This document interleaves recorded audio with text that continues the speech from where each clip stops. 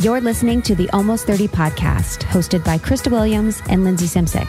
Almost 30 started as a conversation about the transition from our 20s to our 30s. But then we realized life is full of transitions. So we expanded our mission.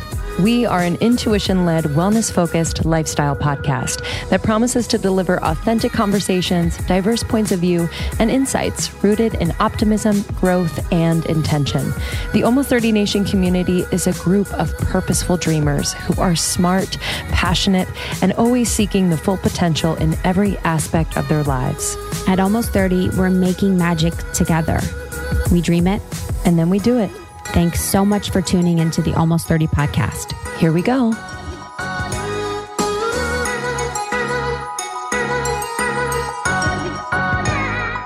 Hello and welcome to Almost 30 podcast. So glad you're here. So glad you're here. Y'all, I don't know if you know we're on YouTube now, and it's actually a mindfuck to be watching yourself in the monitor. It's exhausting. And yeah, this is... It's so Bush League. Do you remember college and everyone be like, yeah, that's Bush League. It's very Bush League. And my hair's brown. I know, it's great. Yo, I'm brown. I love it. Brown is in town. Mine I asked Justin the other day, I was like, Justin's my fiance. I'm like, do you like my hair? Like, what do you like my hair like back then? Now he's like, oh, I think I like it blonde better. I was like, you don't know enough about life to know that you never tell the person that you like it better when it was different than it is now. I think what guys are so funny in that, like, they don't make the connection between what the answer that you need to hear right now and their own truth, and they like kind of don't jump that gap. Honestly. They're like, actually, I like you blonde, and you're like, what? Like I'm brown forever now, and he's like, And the other day, our kittens we adopted 2 kittens from Stray Cat Alliance in Los Angeles, and at night they always come on me at 3 a.m. They're always like jumping on me, they're meowing, they're like, and they do pussyfooting, like, because they're actually missing their mom because their mom abandoned them when they were very little. And I told Justin, I was like, it's so weird that they always come on me. Like, they're always pussyfooting on me. They're just on me. He's like, I think it's because I'm too bony. And I was like, oh, what? Sir? I was like, what are you? Quarantine's going well. No, honestly, we're actually very not well. Literally the other day I was in the car. I'm like, I was driving and I was just thinking, I'm like, oh, I feel so disconnected to him. I feel we're not syncing and we're not connecting like deeply. And I was like going on, I'm like, okay, I need to like express my truth. And I was thinking for like 15 minutes. And then I finally was like stopped at a parking stop or a stop sign. And then I thought to myself, I'm like, okay, so yeah, I should probably pay for his rent this month. And I was like, yo, what the kind of like fucked up brain do you have where I was like, I'm upset and I need to speak my truth. And then I'm like, I should probably pay for his rent. Like, yo, I was like, whoa. But that's women. We want to take care. 100%. We also want to self-analyze. Yes. And make sure we're doing the work. Yes. I mean, that's generalizing, but generally that's how it goes. Yeah. I was like, what are you talking about? You're going to pay for his rent. Like, I was like, this wasn't even in the zeitgeist. It was like, you just need to tell him how you feel. Yes. Not like... It's, and I'm curious to know if people out there listening are experiencing this, where the fact that we are in quarantine and we're around, whether it's loved ones, family, friends, partners, siblings, way more often than you're used to, is it actually not helping with communication? Yeah. Because it's like almost too much energy like together. Sometimes I feel that way because this is what it is. I don't have enough time by myself to know how I actually feel. Preach, honey. Preach it. I don't know how I feel. So then like, we'll have like a deep conversation. I'm like, can I have like 15 minutes? Because I actually I'm gonna sound like a fucking idiot right now, and I need to like take a lap.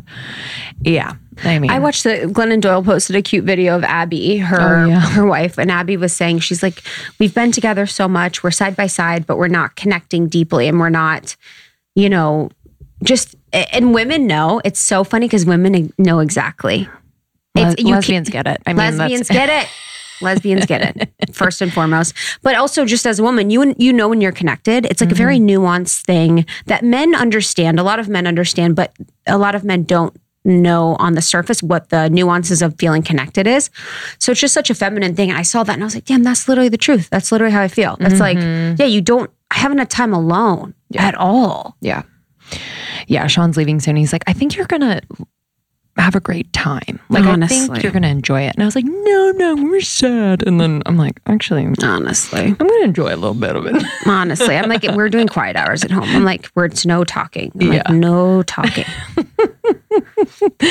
Oh God. Yeah. I would love to know how you guys are doing on that realm. And I was going to say, like, with relationships too, like there are those like waves and seasons, you know, and like cycles of just like, yeah. And I think what's kind of heartbreaking is like when you have seasons of being super connected and then you're not as connected for a little bit. It's like, what's happening? Mm-hmm. What is wrong? And of course there are things to like improve and, you know, things to work on. But I think that's why it's so hard, because you'll have like a great season and then you compare it. You're like, wait, why isn't it like that anymore? I remember doing that like so much in my relationships. Like when I was younger, it was more just like, we're not having sex anymore. And now, honestly, because the whole gauge was like sex, honestly. Exactly. Like, we're not having sex 12 times a day. Like, what's wrong with me? You must think I'm disgusting. Dude. And it was always like so like stupid. Gosh, so stupid. It's very interesting. At first we were really thriving and now we're not thriving at all. You're not alone, I don't. Yeah. And now it's just the fully sunk in of us being, it's like we're back in quarantine again. Mm-hmm. You know, we're kind of, it's like, oh my gosh. Yeah. And I think there's this underlying questioning of like, where should we like live? Where should we like, you know what I mean? There's just like so many things where you're like, oh, like I feel unsettled. I know it's because there's a pandemic, but there's also just other questions about life in general and what we thought it was going to be and how it's ending up different. But hopefully the hope is that it's better. But yeah, it's a lot individually and collectively. Anyway, I need a damn break. So I booked a hotel by myself the second week of August. Good. Hotel Joaquin. Yeah, it's the best. Come chill. It's the best. Or don't come chill. Don't come chill. No, don't find chill. me. Not cheap, but whatever. Yeah, I know. Mama needs to get out. I'm really excited today. Alexandra Roxo's on the pod. Her new book is out today. Fuck Like a Goddess. Yes. Heal yourself, reclaim your voice, stand in your power. She's been working on this book for a long time. And if you followed us, you know that we've had Alexandra on before. We've done events with Alexandra. And she's just like our divine feminine guru. And she's just such a beautiful storyteller as well. I really, you know, if you follow her on Instagram, simply like you'll just be blown away by her writing. And I learned so much from her as she like really vulnerably moves through her own life highs and lows. So yeah, she's awesome. It was cool too when we did that workshop with her. You know, we have the workshop on the shop now, but just seeing the women, like even if it was digital on Zoom, Alexandra bringing them through the process of peeling back a lot of the conditioning that they had been through noises, through movement, through meditation, through music, was so profound. Yeah. You know, it was such profound healing. And I think that is an offering for us now in quarantine. You know, this can be a really healing time. So to really dig into topics like we talk about with Alexandra, whether it's sexuality or femininity or the patriarchy or the conditioning that we've been through or sex, now can be a really good incubatory period for you to like really dig into things that you want to learn or apply to your life, you know, for the next couple of years. Yeah. And it was really nice too, just last thing on that workshop, like where you can do these practices in like the privacy of your own home. And I think some of them are a little bit uncomfortable when you do them at first, whether it's breath work or movement or just like releasing of sounds and emotions. But I think, you know, that's also a gift of this time, being home more and being able to just like do these practices on a more regular basis because we're not running around. Yes. So yeah, we were in our interview today that we did earlier. I was sitting there and we were talking to her and I was listening very intently, but I was also thinking in the back of my head, like, oh, this is my incubation year. This is like the year I'm going to learn everything and just to dig into everything and then like clear it out for the years after. So it's like very honed. You know, it's very hard right now for people to step into their power at this time. Actually, no, it's not. That's actually not true at all. Some people are very much so stepping into their power, but for some, it can be a little bit more challenging because of the ways of the world. You know, people are being very tested. So it's just like, oh man, I'm just going to accept this incubation. Yes.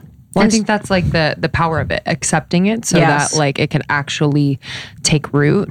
because I think people want to just like rush through it. Yes. Just like, other like challenging seasons. It's like, no. For some reason, we're experiencing it in the way that we're experiencing it. And so, yeah, what can we kind of plant the seeds now for? Got to go through what you grow through. Honestly, you got to feel it what you to need to heal it. Lindsay got a tarot reading. I was not pleased with it. About almost 30. Although I thought it was good. Eventually it was good. I want all major arcana. I want all like the wheel. I want all like the world. I want all of the big boys. I don't want any of the like 3 of swords.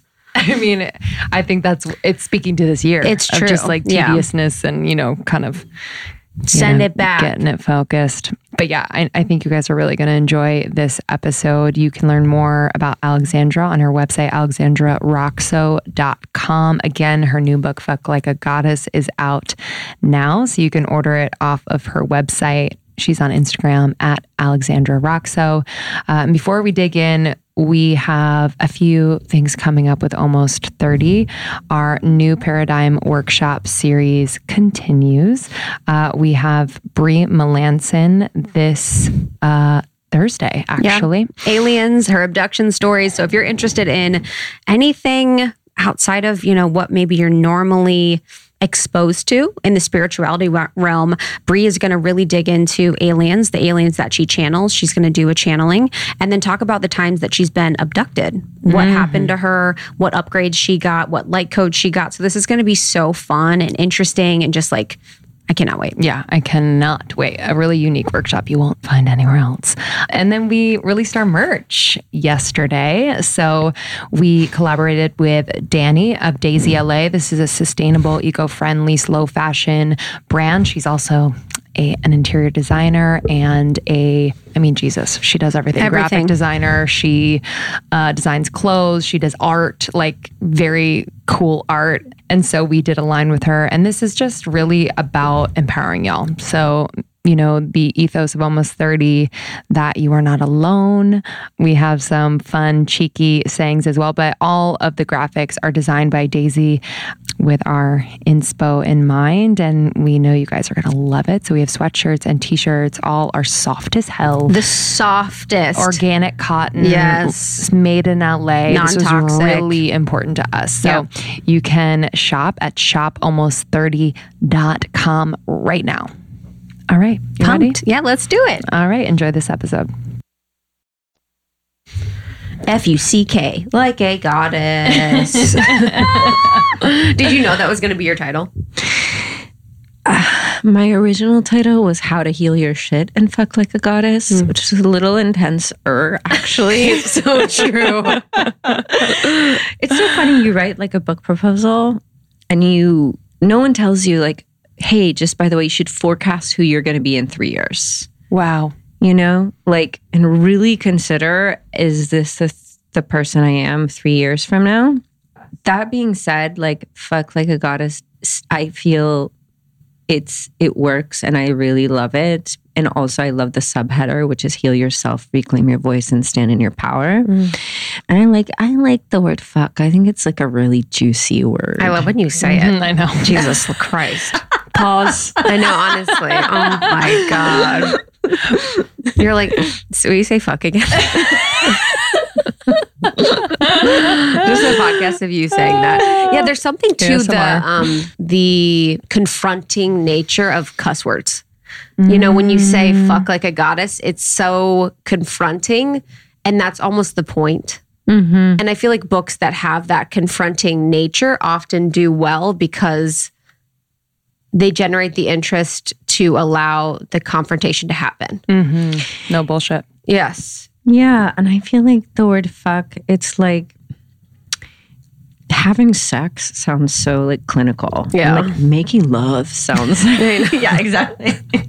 Something your 15-year-old boyfriend told you he wants to do. Oh my God. You had a nice 15-year-old boyfriend. Oh my gosh. But there's something about like owning the word fuck. It feels like two things coming together to create a third thing. It feels like a merging of just like, it has so much so many layers, right? Like fuck off, like fuck me, like fuck that. Like it feels like a bit of a vortex. So I like that about it, that it's like, when I chose that title, it's like, what if you like made love to life? What if you came into communion, like divine communion, as like this divine being with everything, your pain, your pleasure, your wounds, your truth? Like, what if it all just like made love to you and opened you, instead of like trying to control life or control the moment? Or so when I feel into that fuck like a goddess, it's just like the goddess is like nature and sunshine and volcanoes and like the fucking pandemic moving through, you know, like even though that, I guess it wasn't naturally made, but things moving through our bodies as a, you know, kind of like a big ecosystem. So yeah, obviously the word fuck means many things to me. And when I think of you, like the first word is goddess. Yeah. But I do want, because I think we throw that word around a lot. Sometimes I'm like, oh, you're a goddess. But I really like feel it in my cells when I say it about you. I'm wondering like what that word means to you. Yeah. Thanks for asking that. Because I do like feel like the word goddess without the word fuck would be kind of cheesy. I'm not gonna lie. Like if my book was just called like, you know, dance like a goddess or something like that. Embody your inner goddess. Yeah, because like that word has a stigma of like goddess circles and like women in the 60s and 70s like wearing flowing white gowns, and like that's obviously not me, but not everyone knows that. But I do think that the word goddess is like it's divinity. It's how the divine feminine moves through our human bodies, like how we are connected to something that came before and will come after us. So that part of it makes it divine, that it's not just in this human moment in the here and now, but that it has some sort of like a mysterious creation that is part of something that's bigger than us, that we're connected to each other, right? As women or as humans. And so like the goddess is the face of the feminine as she moves through us infinitely in all of her textures and all of her changing weathers and all of her archetypes and stories and narratives, like that it's all in us, it's all moving through us. And our human self is like our beautiful temporal self that will die, you know, and then turn to dust. And like, but there is perhaps an essence of us that is forever, you know, and that for me to call that forth in the feminine is a part of what I think is really necessary on the planet today.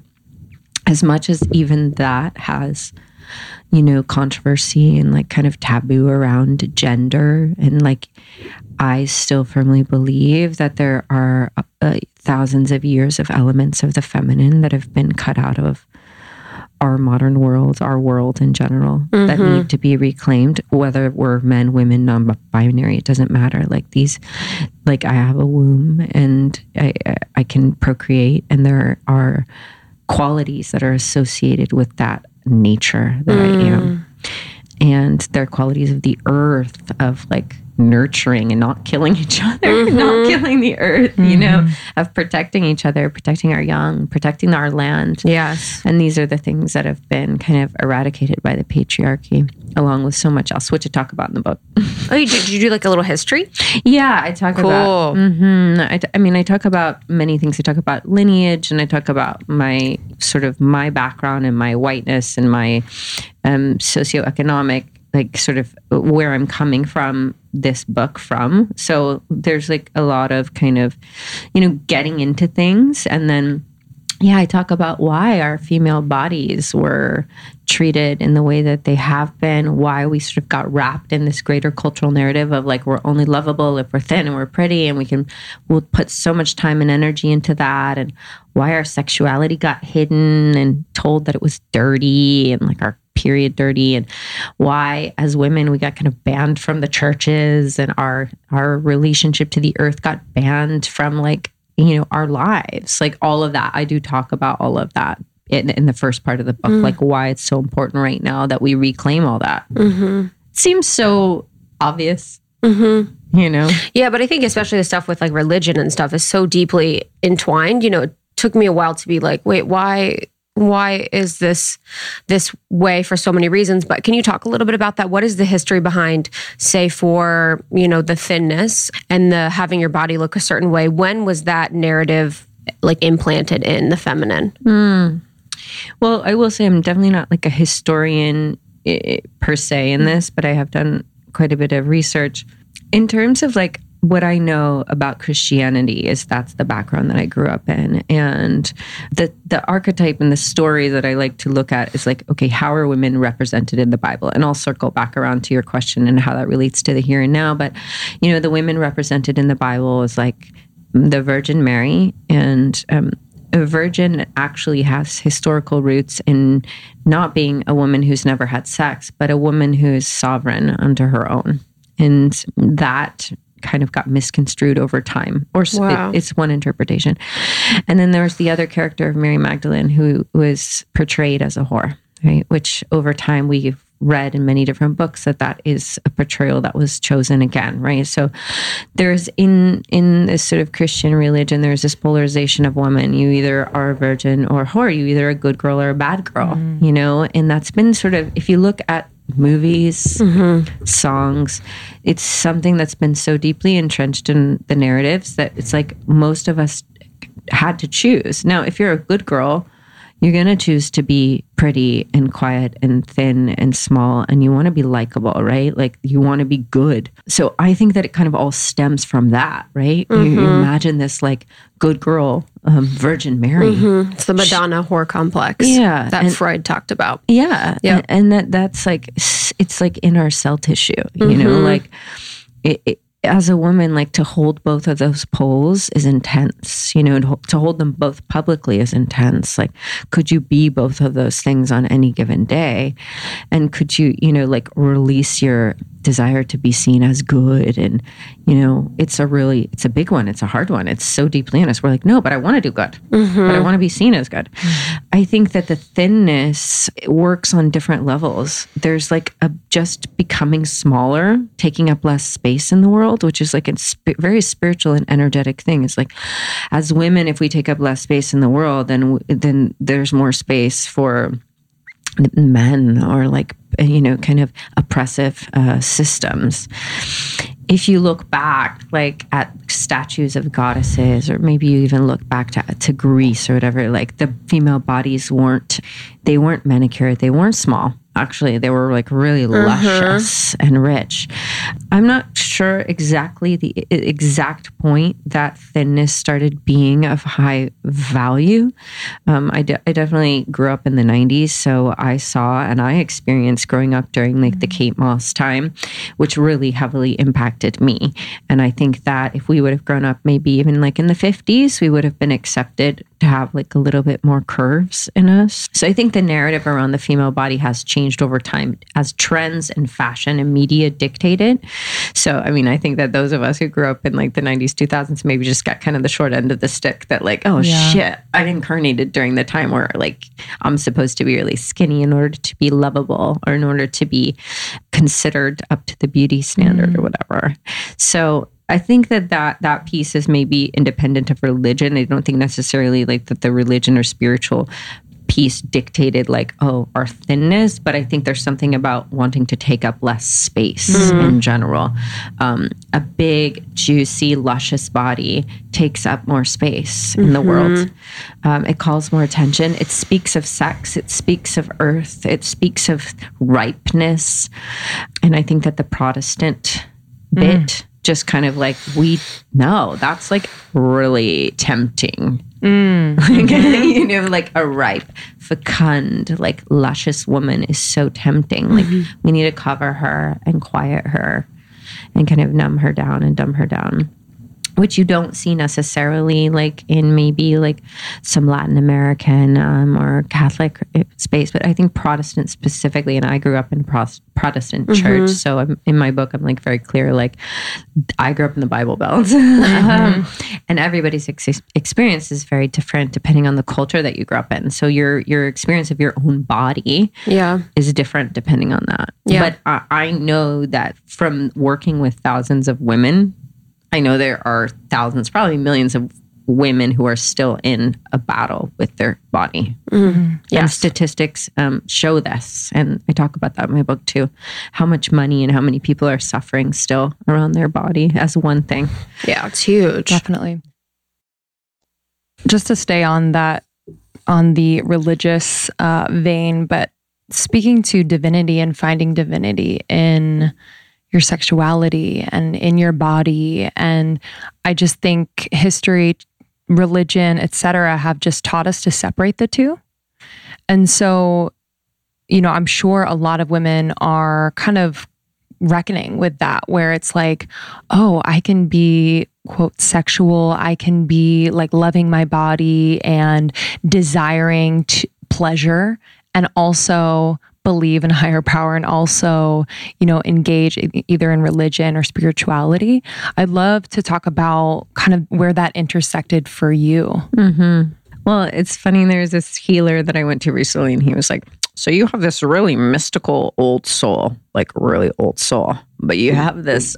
And I was like, I started cracking up, and I was like, what do you mean? Yeah, I'm a freak. I have a like a hungry, like sensual body. Yes. And he was like, well, your soul incarnated into this body because that's the lessons. You have to bridge the gap between this notion that your soul is like this, you know, kind of like pure divine being. And you're like have to also not let the animal in you take over, you know? So, and that's kind of been my sort of identity, is like going through phases where I'm like super purist, and then phases where I'm just like let the animal out.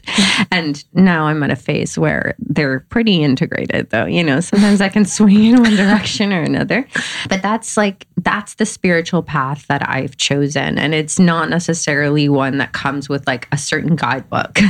I think that you could call it like, you know, being connected to the earth. You could call it like shamanic. You could call it tantric. You could call it witchy. You know, like there are certain, all of those are like buckets or containers that some of these concepts can land in. But for me, it's not been something I like read from a book. It's been lived experiences of like, oh, okay, I still am holding shame around my sexuality. Why is my sexuality not allowed in my relationship to God, goddess, divinity, into living, you know, and then just tracing that backwards and going, oh, that was a choice made by a bunch of dudes. To say that I should be ashamed of my desire, you know? So it's really helped me kind of some of the Eastern traditions and looking in general at what if all parts of me are divine, and how can I move through that? Now, with that comes, there's a lot of wounding around some of these areas, right? So it's not the same thing as going, I'm going to be sexually empowered and just going to go fuck whoever I want, and that's going to be my prayer to God. That's what the book's about, right? And it's like, that would be kind of the opposite. That would be like taking it to the other extreme. And we see that like in social media and out in the world. It's a certain phase where you're like reclaiming your sexuality, and it's just like, you know, like, everyone and anyone. Yeah, it's just like, wow, look at me, you know, honestly. Look at me. And I mean, I've like can look back at some moments in my life where I'm like, oh, that was embarrassing. That I let that, because I was in that space of like, my sexuality is mine. But when you kind of get past that phase of like, I'm going to empower myself, then you can integrate that, and you can just allow for that to be a part of you that is divine and that is true and that is real, without it being like, you know, something you have to broadcast or make to be your everything. But only you know that, you know, where you're at with that. And I think we kind of ebb and flow. There are times where I'm like, oh my God, I'm experiencing like a big sexual shame coming up. This is weird. And then I have to sit and work through that for a few weeks. And I'm like, wonder why. Okay, this person triggered this thing in me, this old shame story or whatever. Right. I guess just on that path, I just want to unpack that a little bit so people can figure out how they would do that themselves. Yeah. So when that happens, so what happens is you notice someone triggering you. Yeah, say you go on a date with someone and like you kiss them or make out with them or like start to hook up with them, but you don't feel like your heart's being held or valued, or you don't feel like you're really in like a kind of communal good intention, right? Like it's like maybe you're a little tipsy or whatever. These are very kind of rudimentary examples, but maybe you wake up the next morning and you're like, oh shit, like I'm ashamed of myself, right? Like I'm ashamed of myself. Like I just opened my body too quickly to someone without there being like my heart feeling held. And I just used sex to get connection. Or, wow, that's an old pattern. When did that first start? Oh, well, the first time I did that, maybe when I was 13, when I really just wanted connection and love from this guy.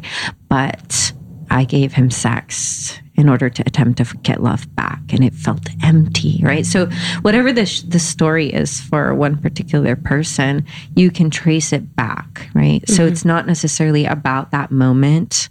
It can be, and that's a part of it, but like seeing how that lands and lives in your system and how that's maybe been something you've done for a few years or 10 years or however, and then you can begin to make a change around it.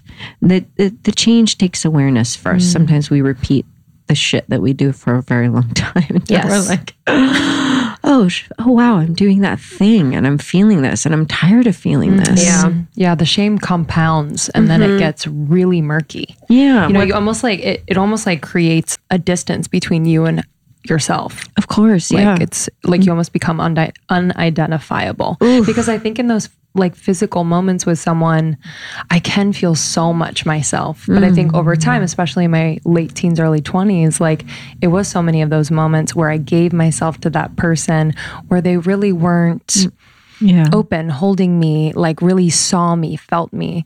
And over time, like it just kind of numbed me out a little bit. And then I was like very unclear about, so who am I in these situations, in these relationships? How do I really feel? Is this normal? Like it all became very murky. Yeah, exactly. And that's, you know, it's just the process that we all have to go through. It's just like actually noticing, I'm disconnected from my body and I'm disconnected from myself and I'm feeling guilty or I'm feeling ashamed. I think most people spend most days disconnected from their body. Sitting in your car, in like commuting to work at your desk, on your phone. Most of what we do in this life is like not connected to your body. I know. Well, for most of us, like living in like a Westerny kind of US world. But, you know, you can't, something that I work with, like that was really important for my journey was getting out of my head and into my body and really feeling what it's like to live in the body. And I think especially if you've had kind of a fraught relationship with your weight or your physical form, like to come in and feel your body. I didn't even know what that meant. Like, what does it mean to be in my body? Like, of course I'm in my body. I'm going to SoulCycle. Like I'm working out all the time. Like I'm in my body. But what I realized is like, could I feel the depth of my heart or my pleasure? And it took me a lot of time because it meant dropping into so many uncomfortable feelings. It's like, how many years have I been avoiding feeling everything? And if you're a deep feeler, which I think most of us actually are, then it can be completely overwhelming to be in your body. And if you've experienced any traumas, again, and you've never really dealt with them, it can be completely overwhelming to come into the body because you start feeling fight, flight, freeze, fear, guilt, shame, like just like all these things that don't exist if you sort of try to stay in the logical, analytical mind of like what I need to do and da-da-da-da. But the most glorious bliss and ecstasy and love and pleasure exists in the body. And so if we avoid the pain in our bodies, we're avoiding the deep pleasure. So to to me, that's just my practice, and helping women to have the courage to come back home, even if it means like, well, you might feel like real, like kind of yucky some days. And all the women that do my programs, like we say, like, oh my God, I'm feeling sticky, I'm feeling crunchy. Like the days where like you wake up and like the feelings in your body are just like awful. Yes. And just learning how to move through them anyway. Yeah. And not numb out.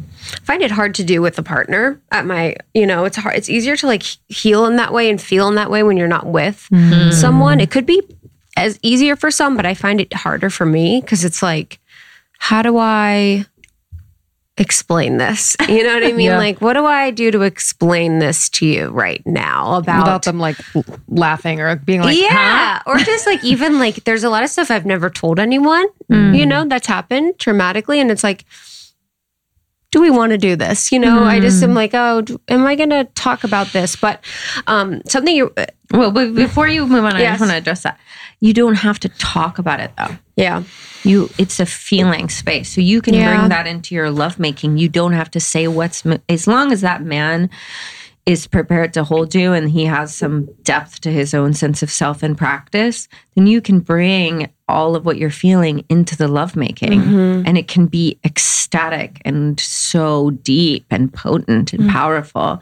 So it's not even about talking about it at all. And I mean, it just means that man's got to be able to like, you're a strong, vast, robust human. You have a lot of power.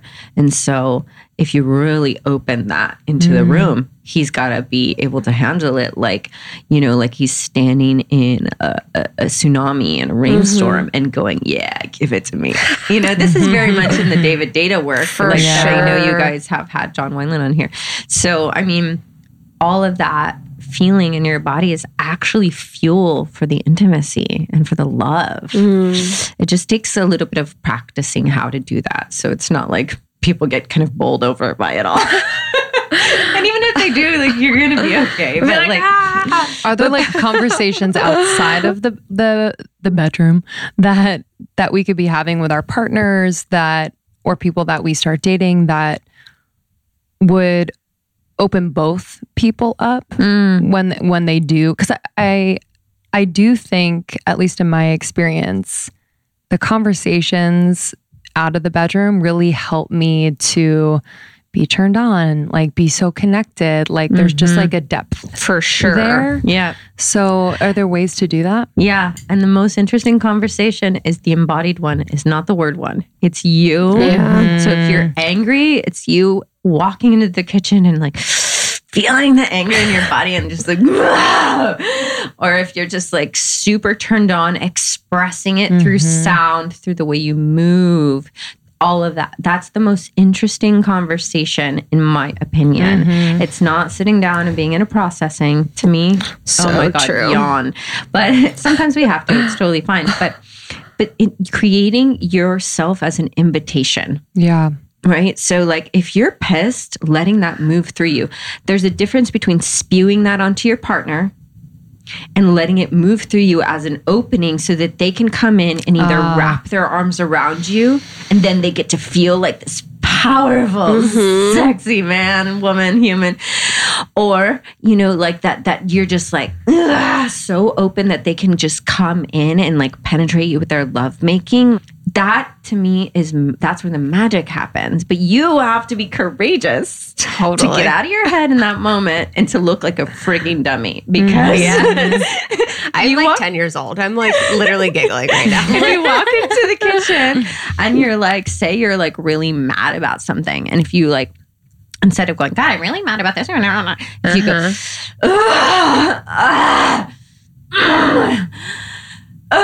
and he's like, what the hell is wrong? Like, how might he get get to play with you there and be like, ooh, you're mad. You mad at me? And you're like, no, I'm mad at the world. And like, how might he get to then show up to you and go, yeah, how mad are you? Show me, or whatever. Yes. Like, there's such opportunity there versus going, well, I'm really mad about the news and the current politics that are happening today. And even you saying that, I'm like, oh, you're in your head. Like there is a quality of like, your voice when you know someone is in their head and when they're in their body. I mean, that's it takes wanting to risk it for love, for sure, art, and for the magic of like fucking and intimacy. Like you have to be willing to look dumb and to make mistakes, and it's. I really enjoy those. But moments. that's like also the vulnerability. Oh, it's so what's endearing. all in it. And that's whenever in sex, when you're doing something new or different, or you like want to explore something new, you always have that moment of vulnerability where you're like, this could be dumb. This could be risky. This could not go the way I wanted. I could poop on you right now. I don't know. You might say yes to pooping. You might say no. You might start very pissing on them. You're like, are we going to do this? It is. And tying that to your heart is so important, and to your feelings. And like, that's where the deep intimacy can happen with like two people, is like when we're in our bodies together in the present moment. Yeah. And when you take that risk and it's like received, it's the best. The best feeling, like.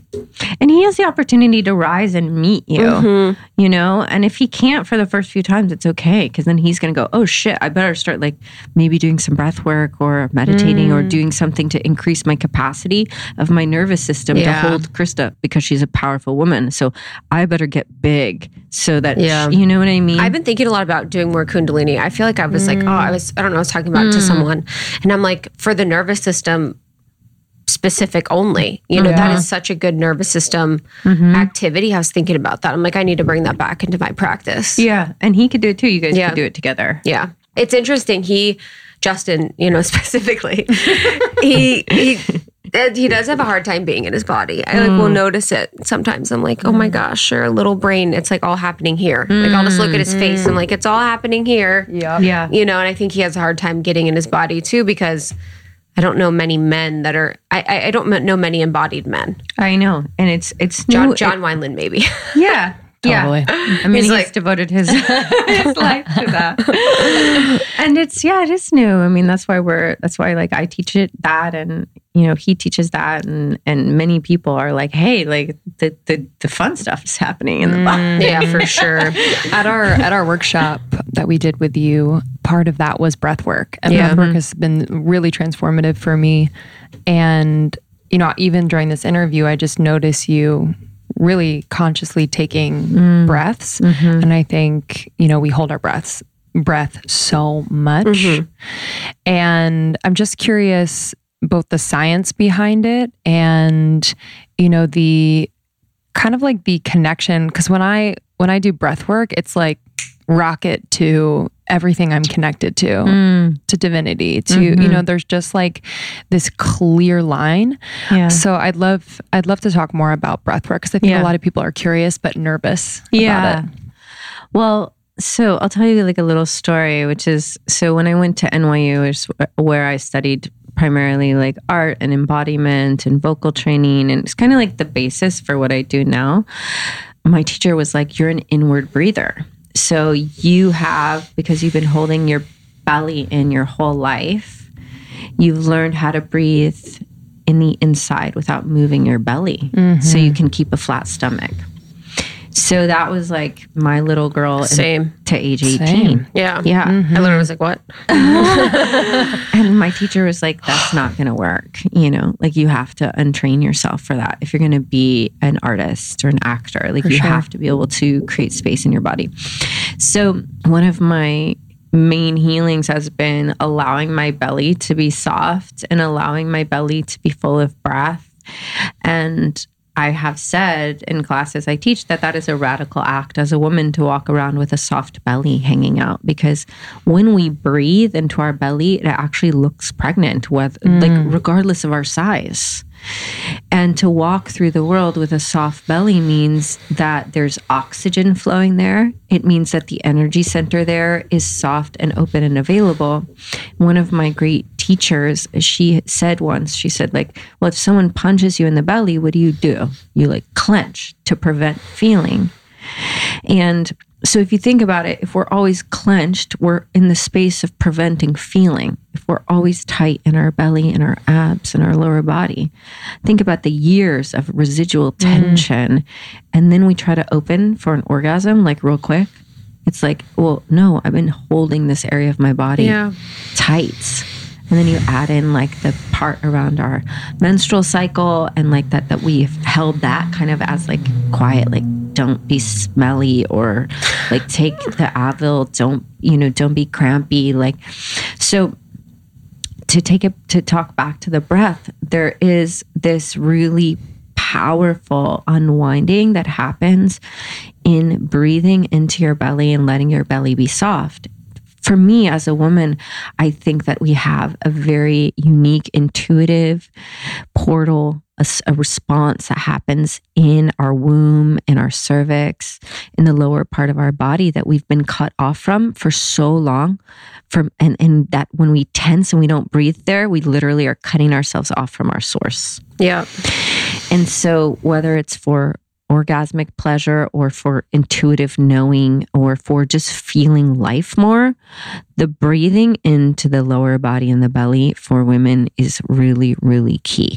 And then on the sort of like more scientific level, by breathing consistently with that kind of deep openness, you stop yourself from living in like a fight, flight, or freeze, fight, flight, freeze response in your nervous system, which is like survival mode, which is so many humans are living in. So, but there are humans that live in really difficult living conditions, like living conditions that we would in our Western world would be like, what the fuck?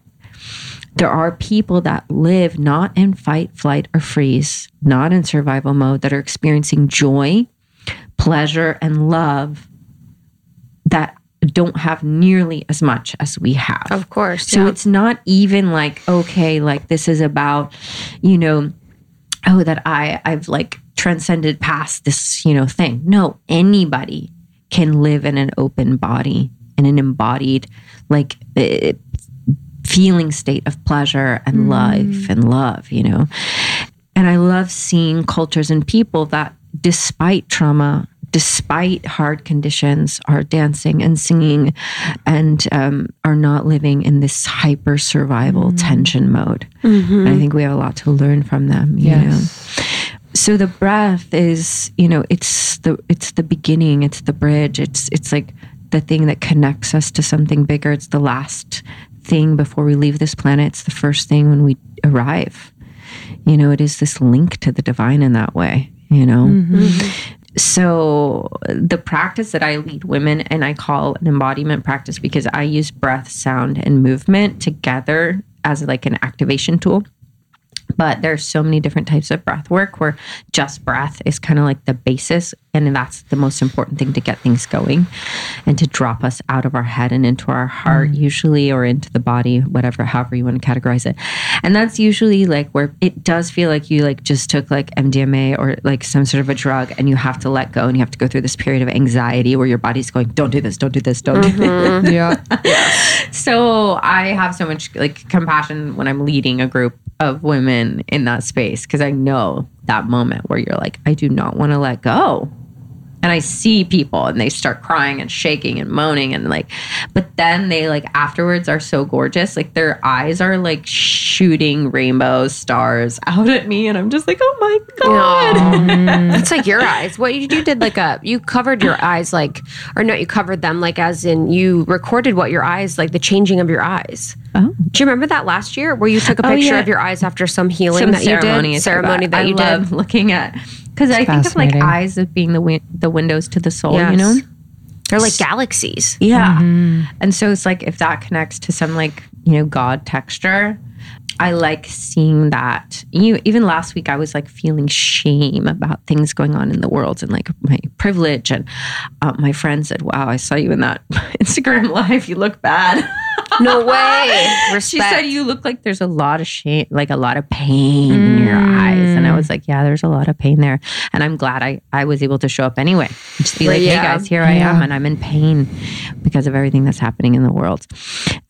And then to, like go be in nature this past weekend, and then to be like, oh my God, look at me. I'm a new person now because I've cleaned some of that off my soul mirror, My God. Yeah. What is, you're here in LA, just on that, like, do you go into nature regularly, or do you kind of hit a threshold? Because I've been thinking a lot about that, like kind of the residue that a city leaves on you. Now the 5G towers are up. Yeah, no. I know, man. I'm getting out. I don't know where I'm going, but dude, I'm getting who out. was it? Jessica Lanyadou, when we were on live the other day, she goes, let me just say, I'm not predicting anything, but just know that all of my astrologer friends are no longer living in big cities. Yeah. I was like, okay. Yeah, I think there's going to continue to be mass exoduses. I'm just like, I don't know exactly what's going to happen, but it's going to happen for me too. I go to nature as much as I can, as much as my schedule permits, but I find that like walking barefoot, eating mushrooms, hugging trees, being naked, peeing on the earth. It's like, I like peeing on the earth. Really that's a good important. one. Peeing in the ocean is one of my favorite things. That's a good one. I don't know if that's bad for the environment, but I really, there's something about it. We'll know. We'll know. We'll know after Look at this. the comments. Yeah, that's beautiful. But I think, that's just something that we've lost in general, is like the depth of like how wonderful it is to be in connection with nature. And yeah, that's where I feel the most me and the most free. But I also love art and urban environments. But I think I might have done it. I did 12 years in New York, 2 years in Seattle, 1 year in Portland, 5 years here. I'm like, all right. Yeah, honey. It's time to relax. Truly. It's interesting with talking about, I'm thinking about sexuality and sex, and then also religion too. And in Law of One, they talk a lot about how Yahweh was they called him Yahweh at the time, brought sexuality to humans.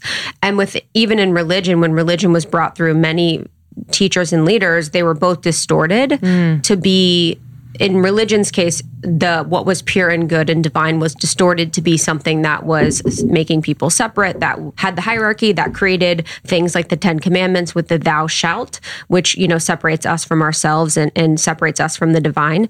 And then within sexuality too, it was used, it was given to Yahweh to teach the people as a tool of like radical transformation and spiritual growth.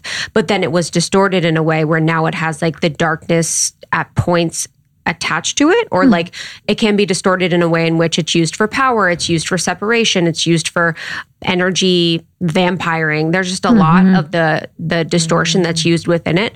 But in the Law of One, they talk a lot about that. Yeah, I haven't read that book, but yeah, there's a shadow and a light side to everything in terms of like being in this dualistic world.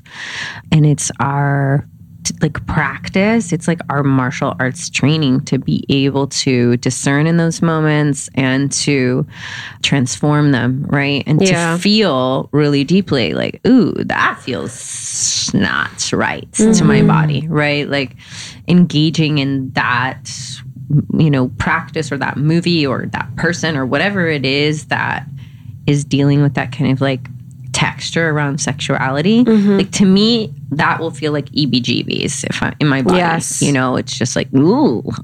Yeah.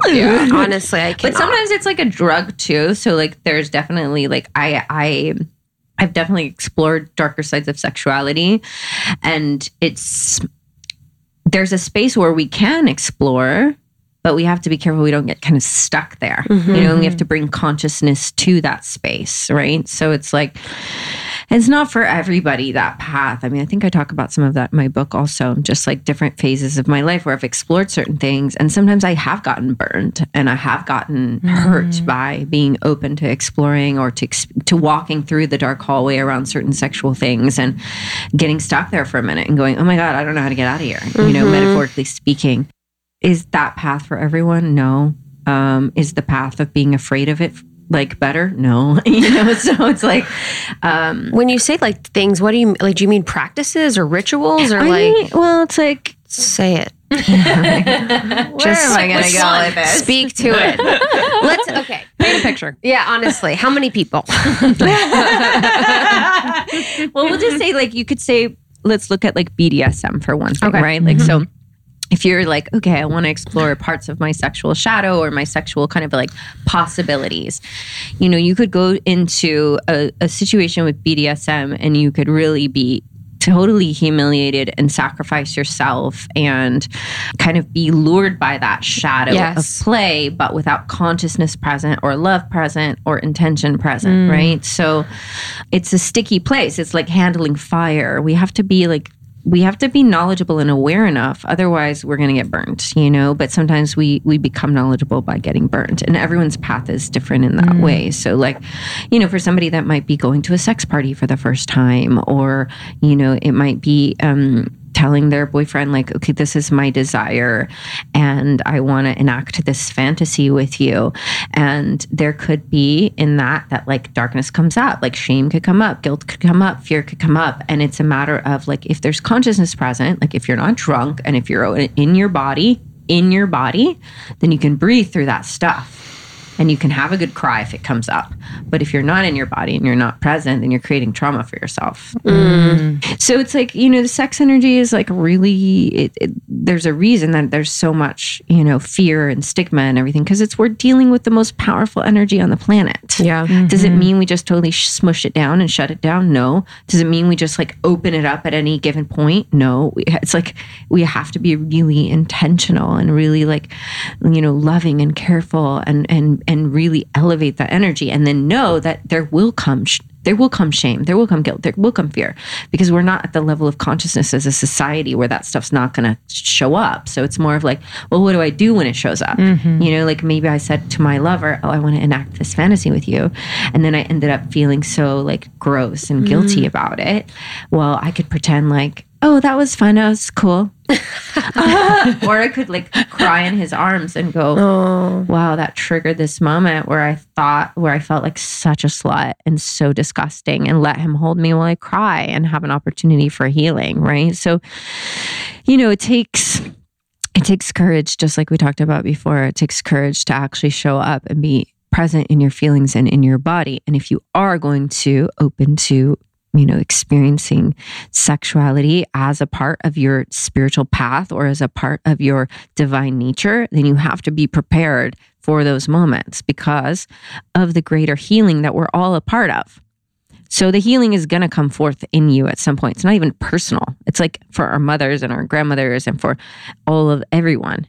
And it's like not being ashamed of that and going, oh, it's so uncool that like, I just had a total meltdown around that, just like going like, no, that's just a part of it. And it's actually artful.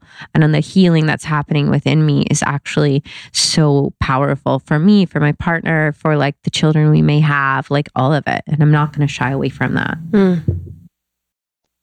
My last question is around archetypes. I've been thinking a lot about it.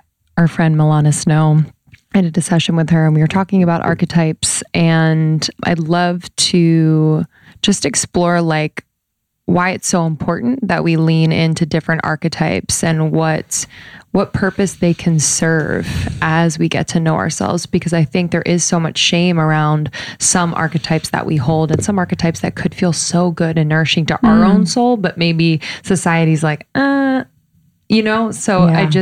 I'd love to talk about that. Well, the way I look at it is like having a keyboard and you want to not just play one note on the keyboard, right? Like, so say in the journey of your whole lifetime, like, oh, did I just bang away at this one little key? Or did I actually like tiptoe across this whole keyboard? And did I actually play and go, oh, here, what does it sound like when I'm at an A and a C and here? And what does this deep tone sound like? And so to me, it's like a deep pleasure as a woman to be able to have this freedom to embody all these different archetypes.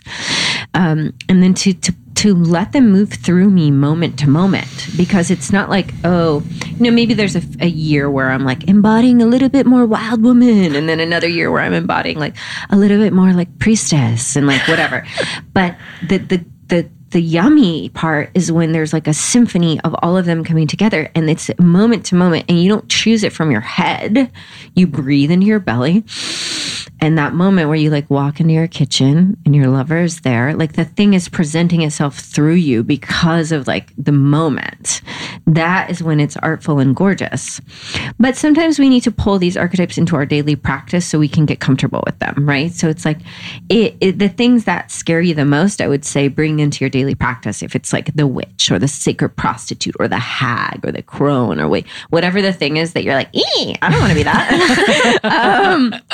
I would pull it into my practice and then like write about it and feel it. Like I think I told you, Lindsay, on our Instagram Live that I like did that with like the bitch archetype during this quarantine. Like, I don't know why I was feeling super bitchy one week. And I was like, why am I being such a judgmental bitch this week? And I was like, okay, just let's embrace it. Like, let's go deeper into it and just say, oh, sometimes I'm a judgmental bitch. And like, she lives in me and she protects me when I need to be protected at times. And then sometimes she's just like cold and standoffish, you know?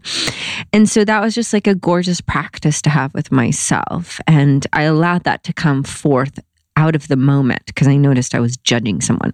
So I think that, we can either try to play the same note on the keyboard and do it so well that it just becomes like so common in place. And we're just like, oh, I'm Alexandra and I'm always going to be sort of funny and quirky and da-da-da-da.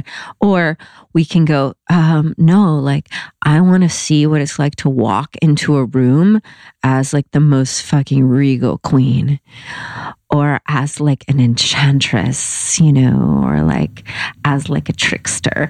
And, I love Carl Jung's work in terms of archetypes. It's not necessarily around feminine archetypes, but just archetypes in general. But I think with feminine archetypes, it's like looking to the weather, looking to goddesses, looking to deities, looking to even writers or musicians or actors. Like I use all of that as my material. I might make like Pinterest boards and I'm like, I'm going to explore this archetype. I want to see your hag Pinterest board. I know, my hidden ones. There's so many hidden.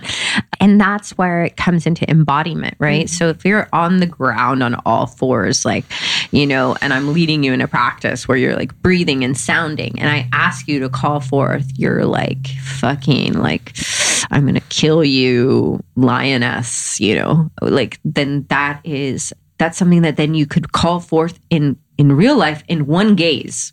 You don't then growl at someone in the grocery store. I mean, you could, but you just look at them with that one gaze because you've been practicing the lioness. You know how to protect yourself with that one little at them, Yeah. I just got the Yeah. I love that. And this is like, this goes back to my acting training. Right. This also is in a lot of that polarity work that we've been talking about that's important to me as well. And also in like the sort of feminine goddess spirituality traditions and also in psychotherapy. So all of this lives in us as humans in narratives and fairy tales and stories. It's just a part of who we are. And it's so fun. I think it's like magic, Yeah, that's what I loved about acting. It was like bringing out parts of myself that I didn't really get to be necessarily in the everyday. And even like I was talking to my boyfriend, he's like, well, you're like, sometimes I don't know if you're acting. And I was like, it's all me, but it's like all like there's all different yous, of course. Which I think that's why there's like a little shame around it because people are like, huh? Because they haven't accessed that within themselves. Yeah. So I just think we have the ability, if we access these different archetypes, to liberate each other. Exactly. And like I was doing a lot of like very wild women posts on Instagram, like maybe 2 years ago. And I felt so many women liberated by that. Like, and it's funny because I feel like I integrated that part of myself. I don't need to show her off as much anymore, but like, I'm like, man, but women love it. I fucking love that shit. That was fucking powerful. I was living for it. I'm always living for your stuff. In ceremony, are you still doing ceremony? Like, have you? I feel like I'm good for a while. Yeah, because you did long bit of it. Yeah, there was some stuff around specifically my relationship to my dad that I really had to sit with for quite a few years, which I talk about in my book, a long part of my healing journey. And in the past few years, I was like, I'm just really wanting to move through this. And so I kind of just kept going deeper into it. And it did. Like, my father and I totally made peace. He didn't even have to, he just looked at me one day and was like, you have changed, and the love coming from you is just totally different than I've ever experienced. So, and I used to hate him at times. So the work I did on myself transformed hatred, into unconditional love and forgiveness. And it took a lot of work, I'll tell you that much.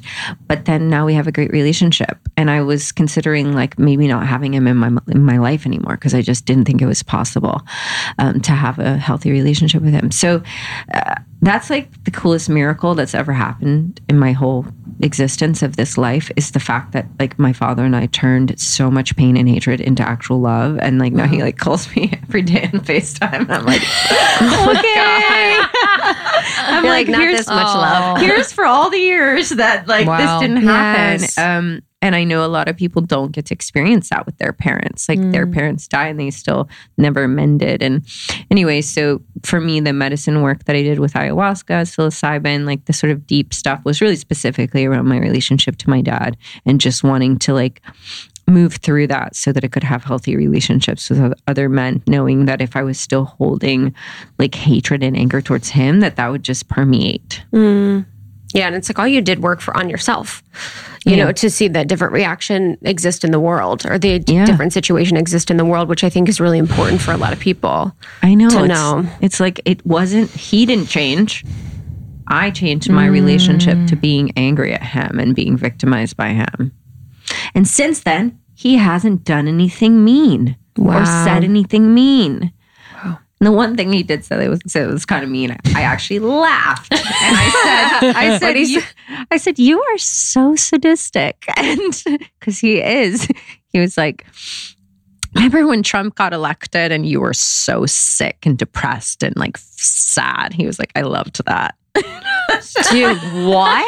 I was like, you're so sadistic. I was like, you are a sadist. And, you know, it didn't trigger me. And, you know, that's my father. You know, he has a very dark, sadistic side. And, you know, like, I don't go into all of it in my book, but, you know, but that was I was like, I'm a fucking rock star. I can sit here and not take this personally. I'm just like, the best feeling in the world. No better feeling. It's not giving him that power. And still having love. Loving him, knowing that he like, you know, hurt people want to hurt other people and want to be accompanied in their pain, you know, and I can just go, oh, you little cutie. Just because you're hurting doesn't mean I'm gonna hurt with you. Oh my God. What's your one tip for people to fuck like a goddess? What would you say? Just like let life, let everything, your experiences, your pain and your pleasure enter you, and open to it and soften to it. Literally, like if you could lay down on the ground and go, life, take me, like, and not fear that you're going to get hurt or you're going to look dumb or you're going to break your heart, you know, but let your heart break. Let yourself look dumb. You know, that is like fucking like a goddess. It's just like life and everything. You gain so much power. You walk down the street as a woman who's unafraid of looking dumb or being hurt. And you're just like, but I am love and I am life. So like, I'm okay. Like that is so magnetic and so beautiful. So yeah, it's hard to do some days, but that's to fuck like a goddess. So powerful. And the book is out now. When this episode is coming out. Yes. Today is the day. Yeah. So excited. Where can people find the book? How can people work with you? So you can find the book on IndieBound, Barnes & Noble, Amazon, also linked in my Instagram at Alexandra Roxo. And there's all sorts of little bonuses and things that I'm offering during this time. So follow me on Instagram and I will be sharing, special online classes that you can join and bonus practices. And I also work with women in the capacity as a mentor, a healer, and a coach. And yeah, I'm always calling in wonderful women who want to go deep in this type of processes. It gives me great, great pleasure. So yeah, thank you all for having me and for having this beautiful through line over the past few years as we've all grown together. Since I was on the podcast 3.5 years ago when I was just starting my journey being a coach and a healer. And, we were in a tiny little room. Yeah, that was, we were at that place we used to record. Oh, yes. It's called Village Workspaces. Village Workspaces. Wow. So cute. Oh my God. Now we're in this gorgeous pink womb room. It isn't like a womb. Yeah. I love it. Yeah, it's like a little It's yummy. little. Oh, well, we love you. And yes, please go get Fuck Like a Goddess. And you... Well, I can't wait. You're the best. We love y'all. We'll see Go you fuck soon. like goddesses. Thank you. Bye. Love you.